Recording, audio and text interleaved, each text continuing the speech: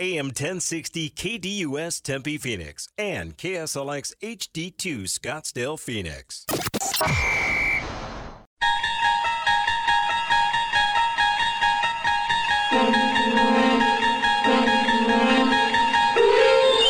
It's now time to enter the Sports Zone with your host, Bob Kemp. DeAndre Hopkins has been all over the place. So one spot, two spot, wherever you need him to be. To the end zone. A.J. Green makes the catch. Spectacular for a Cardinals touchdown over David Long in the corner of the end zone. With 2 minutes left in a 4-point game. Kirk Cousins back to throw on 4th and 18. He's given time. He wants Jefferson. Climbs the ladder. Oh, my goodness.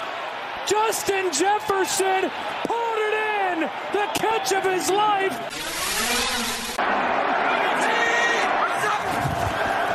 McCaffrey right up the gut and in. Touchdown, San Francisco. Certainly not going to write off the bottom 7 in this lineup, but if you can somehow survive Betts and Freeman, that's going to be a pretty big box to check. And there's a reason why. Freddie sends one out of there to right field as 24th in L.A. strikes first. And Dodger Stadium comes back to life. Outman down the line. And this one's gone. 2 Dodger homers in the first, 2 more in the 6th. They go back-to-back, and for the first time in his major league career, Zach Gallen has surrendered 4 home runs in a game. Prescott, touchdown. 1-1. And Altuve rips it deep to left field, and that is over the monster!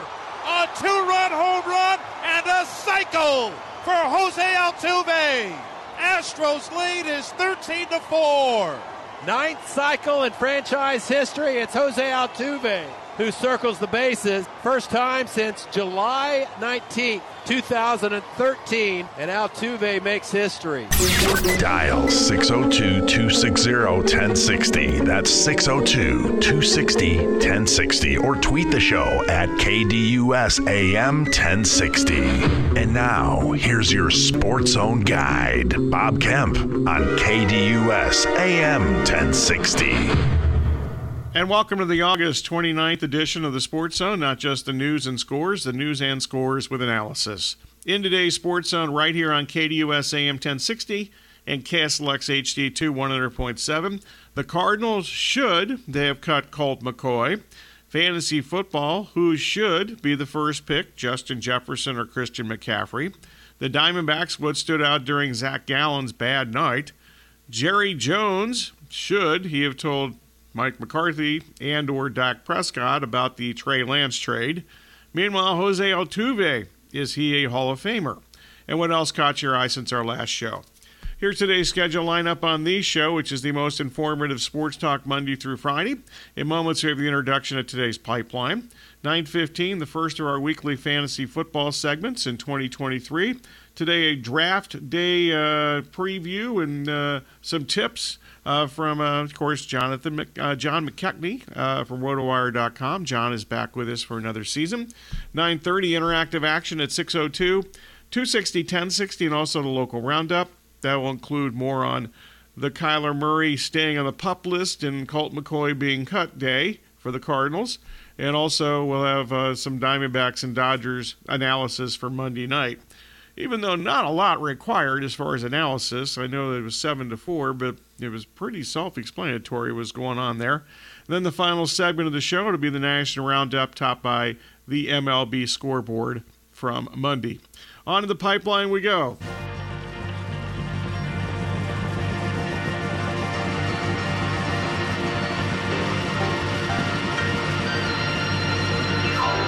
Time for today's pipeline, where the host reveals the hot topics for discussion. And we start with a KDUS poll question at KDUS1060.com. Today's question is, should the Cardinals have cut Colt McCoy? And Corey is here and has the early returns. Okay, 100% showing yes right now on KDUS1060.com. Okay, well, the Cardinals moved on from McCoy, which means that the recently acquired Joshua Dobbs or rookie Clayton Tune will be the Week 1 starter at Washington. Also on Monday, the Cardinals did not remove Kyler Murray from the PUP list. That means he will miss at least the first 4 games of the regular season. And on Monday, actually let's go through Monday, let's call it, the Cardinals are the only team in the NFL not to name a Week 1 starting quarterback. Today's Twitter poll question. Who would be the better overall number 1 selection in fantasy football drafts, Justin Jefferson or Christian McCaffrey? And Corey, what's going on here? Jefferson leading right now, 69.2% of the vote there. Christian McCaffrey at 30.8% of the vote on KDUS AM 1060 on Twitter. Do you opt for the best projected wide receiver, or do you opt for the best projected running back? That seems to be the bottom line question. More on that, of course, in the next segment with John. Meanwhile, on the local front, Zach Gallen was a home run derby pitcher at Dodger Stadium. Gallen allowed a career-high 4 homers and surrendered 6 runs in 5 1/3 innings in the Diamondbacks' 7-4 loss last night. So what stood out last night in the Diamondbacks' loss, at Dodger Stadium, other than Gallen giving up the 4 home runs? Maybe why did he allow the 4 home runs? Spanning the globe, the Cowboys trade for Trey Lance surprised many, including Mike McCarthy and Dak Prescott, who did not get a heads up before the trade from Jerry Jones. That according to Jerry Jones. So, should Jerry Jones have told head coach Mike McCarthy or starting quarterback Dak Prescott before trading Trey Lance? Trading for Trey Lance would be the correct sentence there. So let's use that. Trading for Trey Lance. Meanwhile, Jose Altuve had a historic night last night. Altuve hit for the cycle for the first time in his career as the Astros win 13-4 at Boston. Is Jose Altuve a Hall of Famer? He had some problems, with alleged problems back in the day, even though some believe that he wasn't part of the sign-stealing scam that was going on back in the day. But some don't think he's a Hall of Famer because of that? Really? Also, in addition to all these excellent questions and topics, what else caught your eye since our last show? All right, that's the pipeline for today. We'll get to all these tremendous topics and much more during today's sensational radio program. Anything else on your mind falls into the general discussion categories, whether it is from the pipeline or a sports topic on your mind. 602-260-1060, or you can tweet the show at KDUSAM1060 or twitter.com/KDUSAM1060. Basically, the only rules are accuracy and objectivity. If you violate those rules, or if you're just simply bad, you will be the target of this.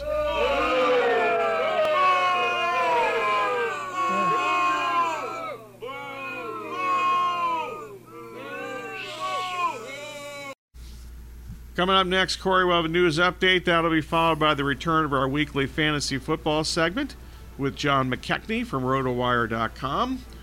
Who do you take with that first pick of the fantasy draft if you're lucky enough to get the first pick? Then again, if you are lucky enough to get the first pick, that might mean that you finished last in your league last year, depending on how your draft procedure works. So we'll cover that and much more with John in the next segment. Once again, at the bottom of the hour, to be phone call time. General discussion, 602-260-1060. Also the local roundup. That'll be topped by the Cardinals quarterback shuffle from yesterday, and also some Dodgers and Diamondbacks analysis from Monday night. You're listening to the Sports Zone with Bob Kemp on KDUS AM 1060 and KSLX HD2 100.7.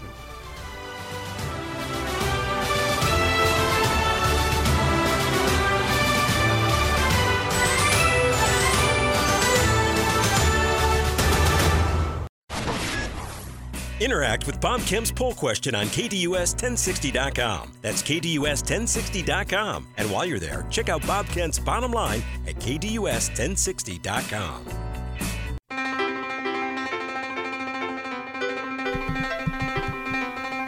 Welcome back to the Sports Zone with Bob Kemp on KDUS AM 1060 and KSLX HD2 100.7. Your home, the Dan Patrick Show, live Monday through Friday from 6 to 9 a.m.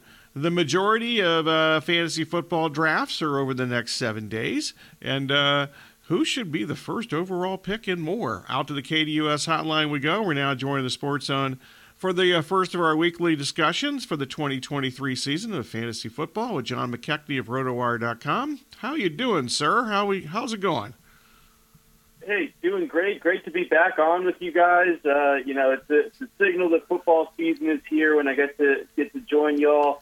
So very excited about that. And, things are good. No complaints. Got a little week 0 college football action in last weekend. We got the first big slate this weekend, so pumped for that. And then, oh boy, the main event starts next Thursday. I can't wait. There we go. Okay, well, let's just get right to the drama here. If you have the first pick of a standard fantasy draft, who are you picking first? And am I correct? It's between Justin Jefferson and Christian McCaffrey. So I've seen it be argued for McCaffrey and Jamar Chase as the other options beyond Justin Jefferson, but really it's Justin Jefferson and Justin Jefferson alone. I know it can be a queasy feeling when you have a consensus number 1 overall pick like this. We've seen those guys not perform super well. Jonathan Taylor, I feel like, was a consensus number 1 pick last year, but Jefferson, he's in the right part of his prime.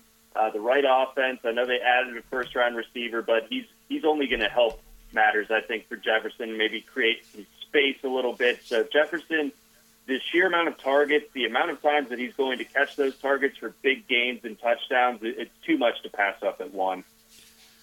Generally speaking, how would you describe the 2023 fantasy draft pool of players, including are there some top-heavy positions, and has that changed from recent seasons? So that is a great question. So the way that it kind of breaks down is that there's really only 3 legitimate first-round running back options, whether it's Christian McCaffrey, Austin Eckler, Bijan Robinson. I'd put Nick Chubb in that discussion, frankly. So it's not as running back heavy at the top as it once was. And I feel like if you wanted to go receiver heavy early, which is becoming a more and more popular way of building out your roster, you can do that with the first 2 picks in your draft. Go ahead, take receiver with your first and second picks. Wait till the 3rd round to get a running back, because I think that there are still some good options available on the board once you get to the 3rd round. But you can wait even longer. I think that there's a tier of guys, I would say, starting with Alexander Mattison. In the 5th round, you have Miles Sanders, J.K. Dobbins, those guys, and Dameon Pierce also. Those guys are all values to where I think that they are potential top 10 running backs for fantasy this year, and yet they're being drafted in the 5th, 6th round. So with that in mind, I feel like you can really bolster your receiving core. If you like Travis Kelce as a first-round pick, then I endorse it. I think that changes my draft calculus a little bit too much to do that regularly myself, because you feel pressured to take Patrick Mahomes with your 2nd pick, and then you have quarterback and tight ends sewn up, but the rest of the time you're going to be kind of playing catch-up. And then just kind of general tight end commentary otherwise, I feel like Kelce is that clear number 1, even still. Mark Andrews, the clear number 2, in my opinion. And I think that there's kind of a tier that almost represents like a trap, like whether it's T.J. Hawkinson or George Kittle, guys like that go in the 4th, 5th round. I think that those guys are both at risk of having down years that prevent them from returning that draft day investment. So I tend to, if I don't get Andrews or Kelce, I wait until, like the Darren Waller, David Njoku, Pat Freiermuth, and Chig Okonkwo type of tier once you get to like the 9th to 12th round. You mentioned Kelce. If you were going to take him in the 1st round, how soon would you take him?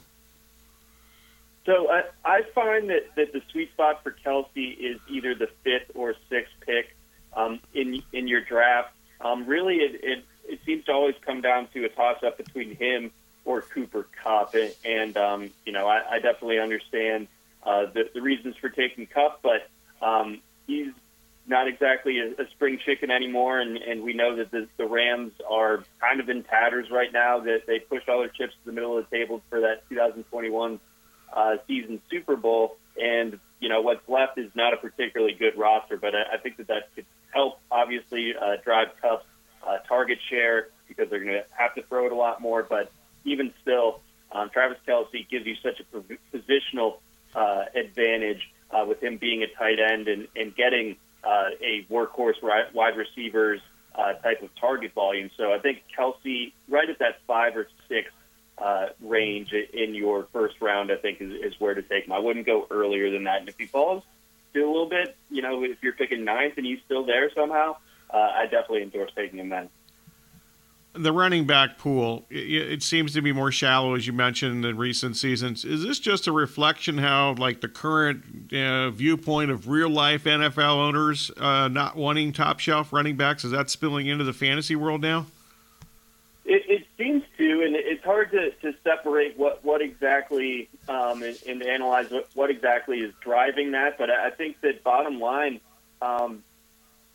true workhorse running backs are so much more few and far between now than it used to be 5, 10, 15 years ago, where every team would have their guy that would push for 250, 300 carries. There used to be a fantasy discussion about running backs coming off of 300 carry seasons, and do you fade them coming off of that? Now we don't have to have that conversation anymore because no one does it, right? Like other than Josh Jacobs last year and Derrick Henry when he's staying upright, really there's not many running backs that take on that level of volume anymore. So with the injury risk that comes with running backs relative to wide receivers, it definitely makes sense to be a little bit more attuned to taking the top wide receivers and just hoping that, by just sheer attrition that some of like the number 2 running backs that you're drafting a little bit later on in your draft end up taking on starters roles. But I think that there's an art to that. You got to be able to take guys that can scale up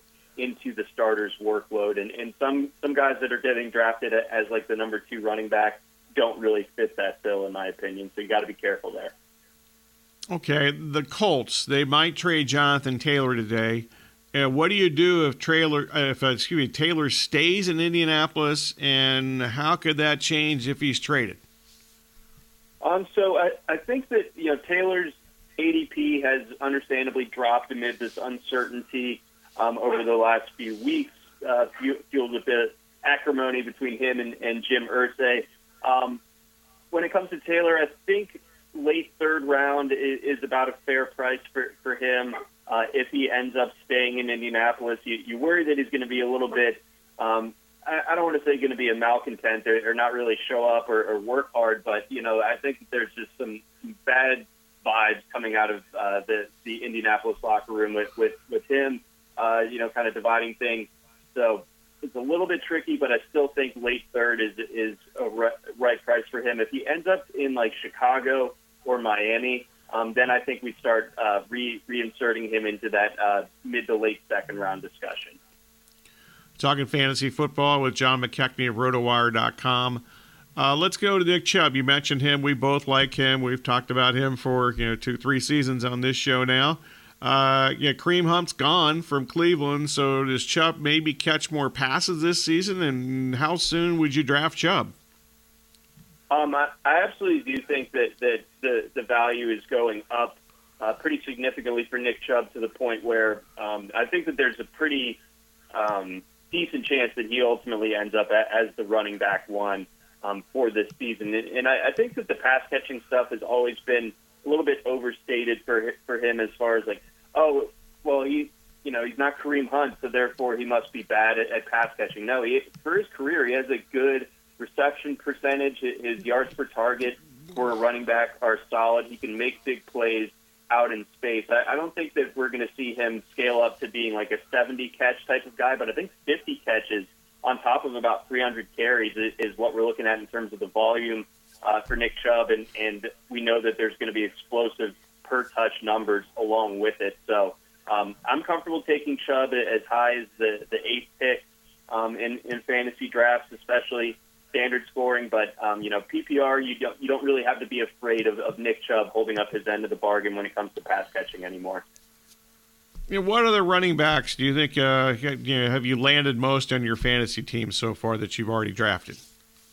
So that's another great question. I have a lot of J.K. Dobbins. It's been kind of an interesting dance drafting him over the course of this offseason because during the earlier parts of training camp, you're worried about him potentially being one of those running back holdouts, but things have settled back down. It seems like he's going to be ready to rock week one, so I do have a lot of him. I still believe in Travis Etienne as a fourth-round type of target. I think that his upside and his talent is a little bit understated even still, and I think that people have gotten a little bit too crazy about Tank Bigsby, who I think is fine, but nothing special.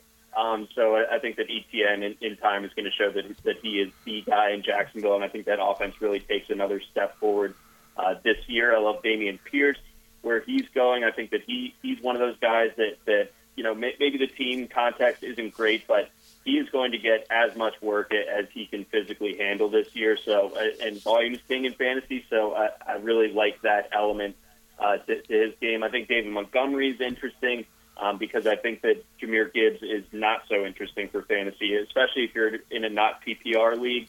I think Gibbs, all of his production is going to come through short catches, and I think when you get to money situations like down at the goal line, David Montgomery is going to be the one getting a lot of those looks. And I think rookie Zach Charbonnet, on a talent basis, is right there with Kenneth Walker. Walker's had some injury history already in his NFL career. Zach Charbonnet, I think that we're already looking at him being a strong RB2 in this offense, but I think there's a decent chance that he kind of overtakes and is that Seattle starting running back by the end of this season. So Charbonnet, as a ninth-round guy, I'm a big fan of his as well. Okay, wide receivers. Cooper Kupp ended last season with an injury he suffered against the Cardinals, and he's already been sidelined some in this preseason / training camp period. Where does he stack up right about now? So he goes in the middle of the first round still. So his ADP hasn't changed too much. When the initial injury happened in training camp, he dropped to being around the 10th pick. You would see him go a lot of the time, but things have stabilized a decent bit, and now he's going anywhere between 5 and 7 in most drafts. I think that there is understandable risk there when it comes to Kupp, but I think that the role, the talent, the connection with Stafford is good enough to where it's more of a gamble than you'd like to take with your first round pick at this stage because that health detail. But I mean, if Kupp plays even 15 games this year, I have a hard time thinking that he doesn't return first round value. All right, so same as the running backs. What wide receivers have you been drafting with frequency? I have a borderline irresponsible amount of Calvin Ridley. I do a ton I was going to ask you about him next. All right, well, we're on the same page, but I am so in on Calvin Ridley. I'm so in on Trevor Lawrence and this Jaguars offense taking a big step forward this year. I thought that you couldn't hold that 2021 season against Lawrence. Last year, I think he really showed, especially in the later part of the season, that he is that guy that we saw at Clemson and someone that is going to develop into one of the best quarterbacks in the league. And getting Ridley, who's a true number one boundary type of receiver, adding him to the mix and not just having Christian Kirk be that alpha receiver. I think Christian Kirk is very good, and he showed that last year and at times in Arizona. But I think that the number one receiver should offer a little bit more, and I think Ridley does. So I think that he's someone that I'm targeting heavily, and I'm very much in on. I really like Chris Olave a lot this year, especially in PPR format. Him and Ridley go around the same range. I'm usually taking Ridley, but I have been diversifying a little bit with Chris Olave. A little bit later down the board, I do have a lot of Jordan Addison, big fan of the rookie in Minnesota. Obviously, Justin Jefferson is going to be taking up so much attention from defenses. I think that things open up pretty nicely for Jordan Addison. I love George Pickens. I think that his connection with Kenny Pickett is legit, and I think that Pickens, as a talent in and of himself, I don't think that it's really fully recognized yet just like how good this guy can be and how good his body control is and ball skills are. So huge on Pickens this year, and Jahan Dotson as well in Washington is someone that I've been getting a lot of. And then a little bit later on in your draft, although he might not be going so late anymore with all the injuries in the Denver receiving corps, but Marvin Mims, the rookie out of Oklahoma, huge proponent of his. If he's available and you're looking for a receiver in like the 12th round, look no further. All right, it's a return of our fantasy football segment, our weekly segment with John McKechnie from RotoWire.com. Okay, back to the tight ends. What tight ends would you still be comfortable as your number one tight end? So I think the line is drawn right around Pat Freiermuth. He goes around pick 110. I think that's about the end of the line with where you want to get your first tight end. So Freiermuth, again, David Njoku is someone that I'm interested in. I really do like Chigo Okonkwo this year in Tennessee, but I don't feel great about him necessarily as my tight end one. But I think that he has the potential to end the year as a top 12 tight end. But you want to have a little bit more security coming out of your draft than that. So that's where I land with it. I do like Cole Kmet a little bit.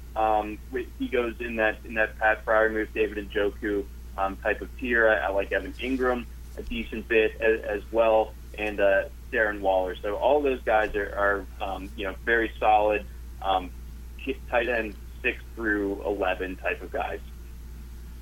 On the quarterbacks, one quarterback league. Let's think about that, kind of those parameters here. How deep do you wait before you draft your first quarterback?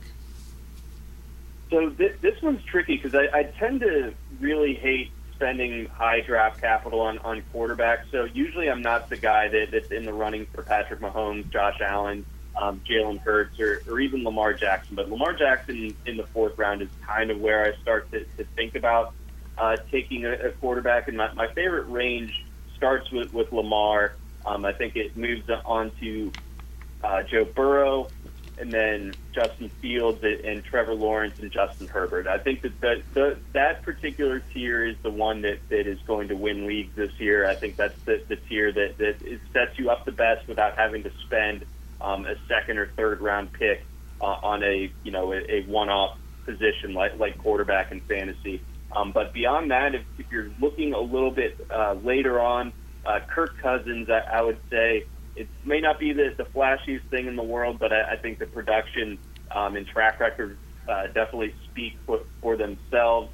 I'm a little bit leery of Aaron Rodgers this year. I'm leery of Tua this year. I'm leery of Jared Goff and Daniel Jones, both regressing to the forms that we were familiar with prior to last season as well. So don't wait too long at quarterback. You don't have to go ahead and feel pressured to take those top end guys with your first or in the first couple of rounds, but be sure that you're not left holding the bag with someone like a Geno Smith as your quarterback one.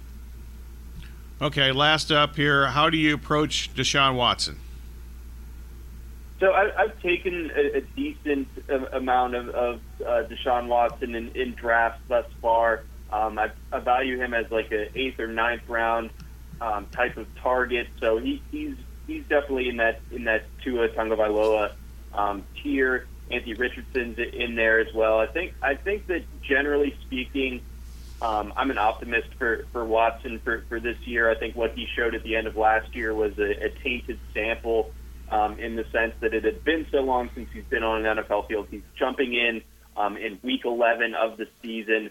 That's just with a new offense, new team entirely. That's just so many things to make it work that I'm not surprised that he looked a lot rusty down the stretch last year. I think that this year you have Elijah Moore come in. You still have Amari Cooper, who's very solid, and you still have David Njoku, who I think is really ascending as well. Donovan Peoples-Jones and Cedric Tillman, another couple big bodies on the boundary. So I think there's enough weaponry around Deshaun Watson. I think that we'll kind of put to bed his tough stretch these last couple of years, and I think that this year he is going to look a lot more like the Deshaun Watson that we last saw in Houston. John, great to have you back. We're very happy to have you back, so thanks much, and we'll check back next Tuesday and preview Week 1. Likewise. Can't wait. Thanks again for having me on. My pleasure, as always. John McKechnie from RotoWire.com. Check out all his work and all the RotoWire.com information for you. All right, next segment, phone call time, 602-260-1060 is general discussion. Also, we'll get to today's local roundup. I'll include a little bit on the Cardinals quarterback situation, plus plenty of a little bit, not plenty. That Diamondbacks-Dodger game last night didn't require a ton of analysis, quite frankly. We'll provide a little bit, maybe a couple things that maybe you didn't really think about, unless you were really deep into the game. Hopefully we can come up with a couple nuggets there. All that in the next segment. And then we'll wrap it up with the National Roundup with some from the MLB scoreboard from last night. You're listening to Sports Zone with Bob Kemp on KDUS AM 1060 and KSLX HD2 100.7.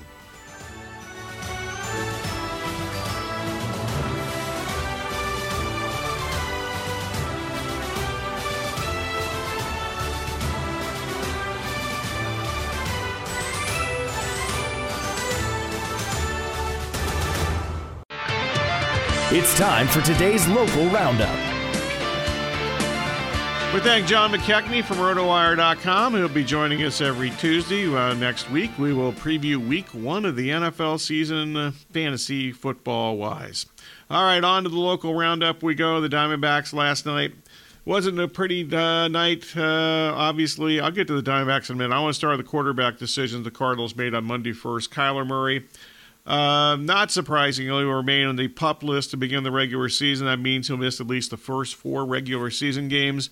After the Murray decision, it was announced that Colt McCoy was cut, and that Jonathan Gannon held a press conference. He indicated the decision was based on the offseason, training camp, and the preseason. When asked, Gannon said McCoy, quote, took the news like a pro, quote unquote. Meanwhile, Gannon failed to name a Week 1 starter, the only team in the NFL that has yet to name a Week 1 starter. Between the recently acquired Joshua Dobbs, who is yet to even have a practice with the Cardinals. In fact, I think they're practicing right now, and that's the first time he's been on the practice field here. And also it's between Dobbs and rookie Clayton Tune. But ESPN's Adam Schefter said on Monday afternoon that Dobbs is the likely starter. Gannon said there is a plan in place, but he declined to announce what that is, and he called it a competitive situation, presumably, at least in part, not to alert Washington, their first game opponent, of the plan. I quite frankly find it's hard to believe that the Commanders really care who the Cardinals starting quarterback is in week one of the season. Meanwhile, the Cardinals made the decision before Dobbs, as I mentioned, to even practice with the Cardinals. The Cardinals and the rest of the NFL need to cut their rosters to 53 players by 1 o'clock Arizona time today. Also on Monday, the Cardinals placed offensive lineman Pat Elflein, who was a late addition to the roster right before training camp. They placed Elflein on injured reserve. Meanwhile, the Diamondbacks' Zach Gallen got clobbered last night at Dodger Stadium. He allowed 4 home runs for the first time in his career in one game. 6 runs overall, 5 1/3 innings. He allowed 9 hits, 3 walks, only had 3 strikeouts. Very little swing and miss. The Dodgers are swinging early in the count. They were very aggressive against him. And obviously their game plan and their approach paid off. The result was a Dodgers 7-4 victory last night. Before last night, the Diamondbacks had won 12 out of 15. That was the best record in baseball since August the 12th. But the Dodgers, after last night's win, are 22-4 in August, which is the best record in baseball over that span.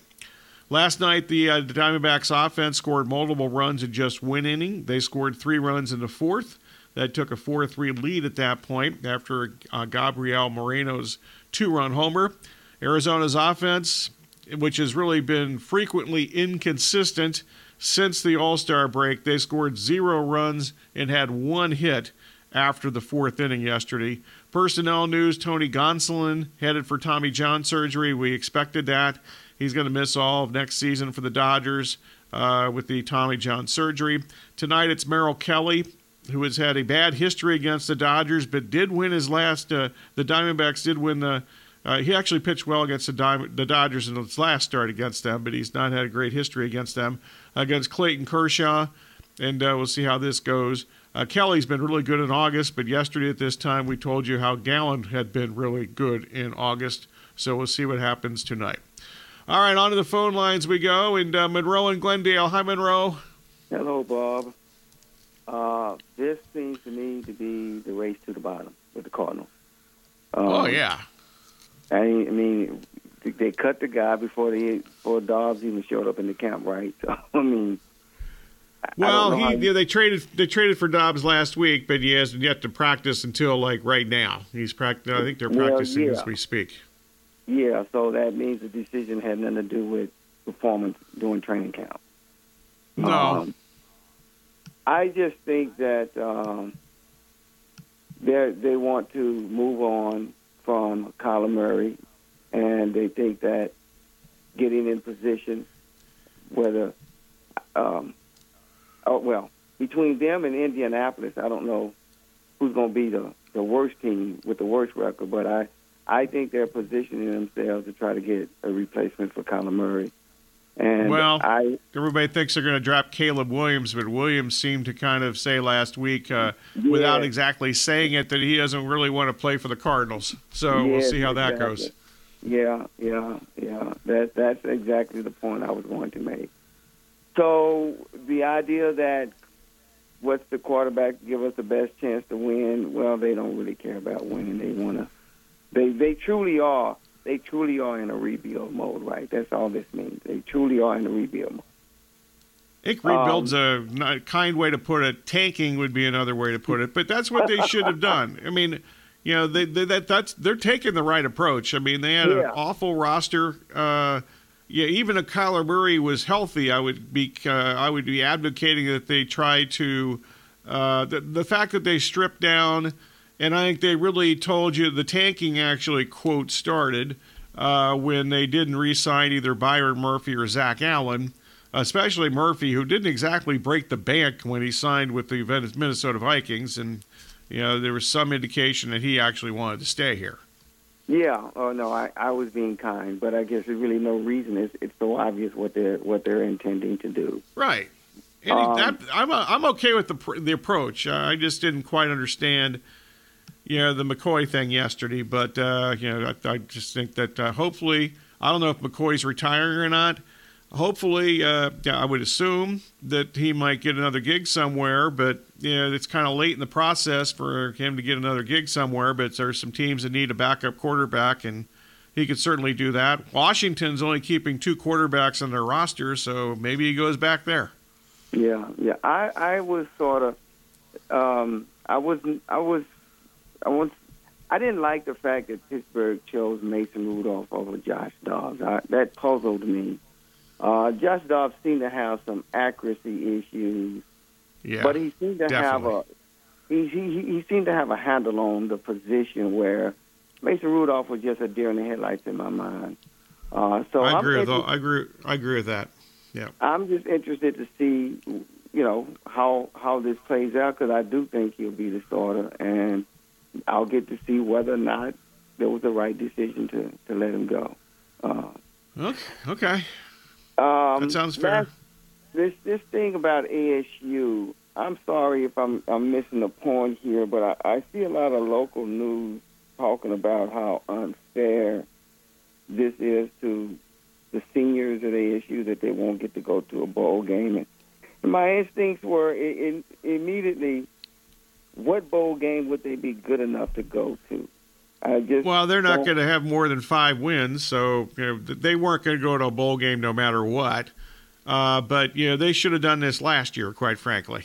So, right. But they weren't going to do that because Herm was still here and whatever. But it's I will say I appreciate the call, Monroe, as always. I got to real quickly get out of the segment here, but I was listening after we got done yesterday with the Extra Point. To the Athletic podcast, Bruce Feldman and also Stuart Mandel, friend of the program for years. Their podcast, which is called The Audible, and they just trashed Ray Anderson and Michael Crow for their, I shouldn't, maybe trash is a harsh word, but he certainly, I think they accurately criticized ASU President Michael Crow and also Athletic Director Ray Anderson for waiting to announce that ASU had opted for the self-imposed bowl ban just 5 days before the season started. Yeah. The players, they got nowhere to go. So the seniors, they can't go anywhere. They can't transfer now because the portal is not open until, I think it's early December when the portal opens again. So, Monroe, good stuff as always. Bob, I appreciate it. All right, good stuff. Thank you. All right, on to the final segment we go. That'll be after Corey's news update. That'll be followed by the conclusion of today's show. We'll get to a little national roundup. We'll get to a little baseball scoreboard action from last night. And who knows what else we can jam into the final segment of today's radio extravaganza, the 1 hour extravaganza known as the Sports Zone. Don't forget, tomorrow we return for a full 3 hours of local morning programming with the Sports Zone from 9 to 10 o'clock and the Extra Point hosted by Kayla from 10 to noon. Tomorrow, by the way, we'll preview the Denver Broncos as we go back, and we'll wrap up the next 3 days. Starting tomorrow, we'll wrap up our NFL team previews. This week it's the NFC West. We did the Chiefs yesterday. Tomorrow it's Denver. Thursday would be the Chargers, and then Friday it will be the Las Vegas Raiders.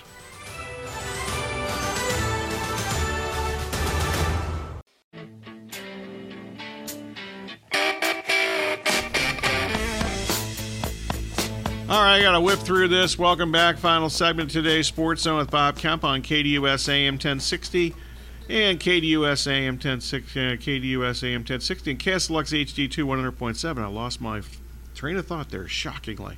As always, we thank you for listening. Special thanks to callers, emailers, tweeters, texters, whomever and whatever else slipped through the cracks. Also our guest today. First of our weekly fantasy football updates. Today we had a fantasy draft preview with John McKechnie of RotoWire.com. Next Tuesday we will start our weekly previews. Week 1 we will preview a week from today. Sound today courtesy of Fox, MLB, also ESPN and KBME.